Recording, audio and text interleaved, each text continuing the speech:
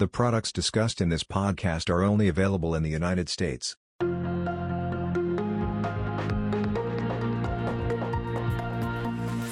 Welcome to the Vaughan Nelson Podcast. Today is the fourth quarter 2022 Vaughan Nelson Midcap Review. And with me today is lead senior portfolio manager Dennis Alf. And with that, Dennis, I'll turn things over to you. Thanks, Dan. Before we get started, I really want to wish everybody out there a Happy New Year. Best wishes to all as we turn the calendar to 2023. Turning over to the portfolio, it was a fairly in-line quarter for the portfolio where our absolute performance was up over 10%. And we trailed the benchmark by just a small number of basis points on a relative basis. We consider this pretty excellent performance given where things stood at the end of third quarter. Recall that at the end of third quarter, the year-to-date market returns were down well over 20%, and we had shown some reasonable relative outperformance of a few hundred basis points at that point.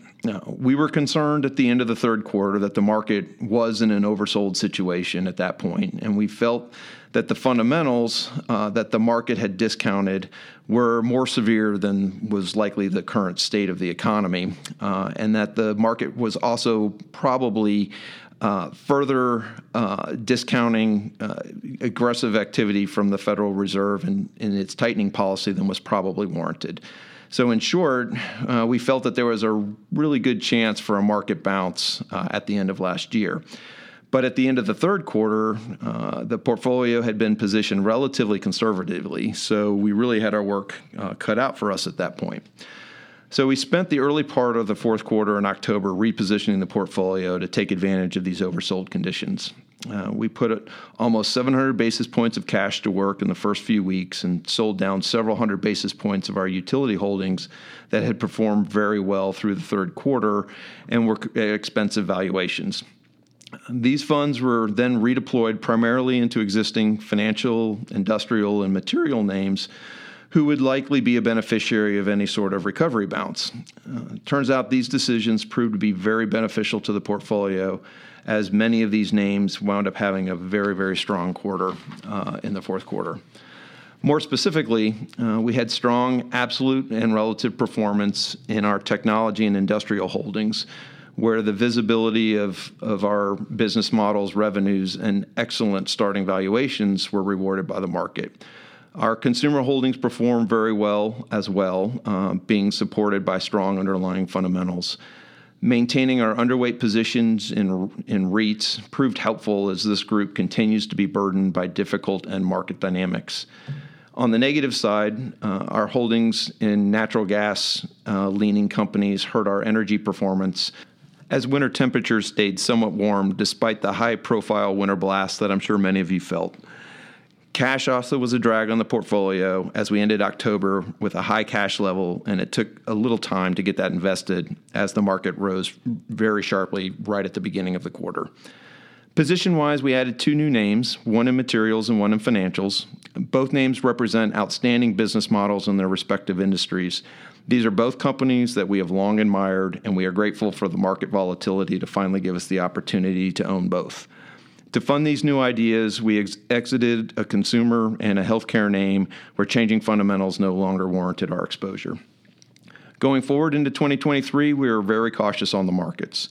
Given the rally, valuations are obviously much richer, and despite the Federal Reserve likely being very close to slowing its fight against inflation, we will likely begin to see the real fundamental impact of so many rate increases from last year begin to show up more directly in company results. We expect it will be a volatile market for both company results and market performance.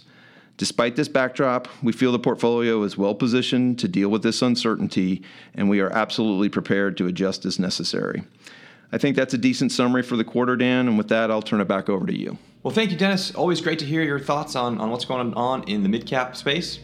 And with that, we wrap up fourth quarter, we wrap up 2022, and thank you very much, Dennis, and we look forward to having you again soon. Important information.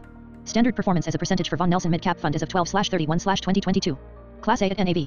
3 months, 9.91. Year to date, minus 10.80. 1 year, minus 10.80. 3 years, 6.13. 5 years, 5.48. 10 years, 8.95.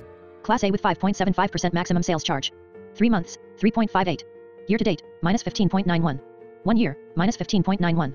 3 years, 4.05. 5 years, 4.24. 10 years, 8.30. Class Y. 3 months, 9.99. Year to date, minus 10.58. 1 year, minus 10.58. 3 years, 6.41. 5 years, 5.76. 10 years, 9.22. Russell Midcap Value Index. 3 months, 10.45. Year to date, minus 12.03. 1 year, minus 12.03. 3 years, 5.82. 5 years, 5.72. 10 years, 10.11. Performance data listed represents past performance and is no guarantee of, and not necessarily indicative of, future results. Total return and value will vary, and you may have a gain or loss when shares are sold. Current performance may be lower or higher than quoted.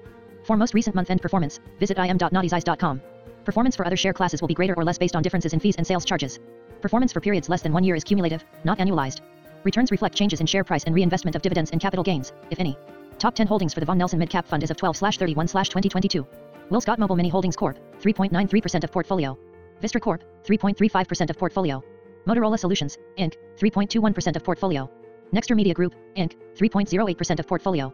FactSet Research Systems, Inc., 2.87% of portfolio. AmerisourceBergen Corp., 2.81% of portfolio. Republic Services, Inc., 2.68% of portfolio. Allstate Corp., the 2.62% of portfolio. Ametek, Inc., 2.61% of portfolio.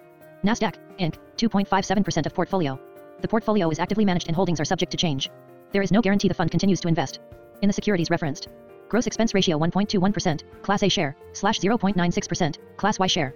Net expense ratio 1.15%, Class A share, /0.90%, Class Y share. As of the most recent prospectus, the investment advisor has contractually agreed to waive fees and or reimburse expenses, with certain exceptions, once the expense cap of the fund has been exceeded. This arrangement is set to expire on April 30, 2023. When an expense cap has not been exceeded, the gross and net expense ratios may be the same. Definitions of terms used in this material. Russell Midcap Value Index is an unmanaged index that measures the performance of the midcap value segment of the U.S. equity universe. It includes those Russell Midcap registered trademark index companies with lower price-to-book ratios and lower forecasted growth values. S&P 500 index is a widely recognized measure of U.S. stock market performance. It is an unmanaged index of 500 common stocks chosen for market size, liquidity, and industry group representation, among other factors. It also measures the performance of the large cap segment of the U.S. equities market. Alpha is a measure of the difference between a portfolio's actual returns and its expected performance, given its level of systematic market risk. A positive alpha indicates outperformance and negative alpha indicates underperformance relative to the portfolio's level of systematic risk. Beta is calculated for the 3-year period and represents the risk associated with the fund relative to market risks. 4. Example, the market has a beta of 1.00, so if a fund has a beta of 0.85, it can be expected to be 15% less volatile than the overall market. Conversely, if a fund has a beta of 1.08, it can be expected to be 8% more volatile than the overall market. Von Nelson Midcap Fund risks. U.S. equity. Equity securities are volatile and can decline significantly in response to broad market and economic conditions. Investments in small and mid-sized companies can be more volatile than those of larger companies. Value investing carries the risk that a security can continue to be undervalued by the market for long periods of time. Before investing, consider the fund's investment objectives, risks, charges, and expenses. Visit im.naughtie's.com or call 800-862-4863 for a prospectus or a summary prospectus containing this and other information. Read it carefully. The index information contained herein is derived from third parties and is provided on an as-is basis. The user of this information assumes the entire risk of use of this information. Each of the third-party entities involved in compiling, computing, or creating index information disclaims all warranties, including, without limitation, any warranties of originality, accuracy, completeness, timeliness, non-infringement, merchantability, and fitness for a particular purpose, with respect to such information. This material is provided for informational purposes only and should not be construed as investment advice. There can be no assurance that developments will transpire as forecasted. Actual results may vary. The views and opinions expressed are as of October 13, 2022 and may change based on market and other conditions. Natixis Distribution, LLC is a limited-purpose broker-dealer and the distributor of various registered investment companies, for which advisory services are provided by affiliates of Natixis Investment Managers. Natixis Distribution, LLC, Fund Distributor, member FINRA SIPC, and Von Nelson Investment Management, LPR. Affiliated. Ad tracks, 2377810-171. Pod 134-1222. Expiration date, April 30, 2023.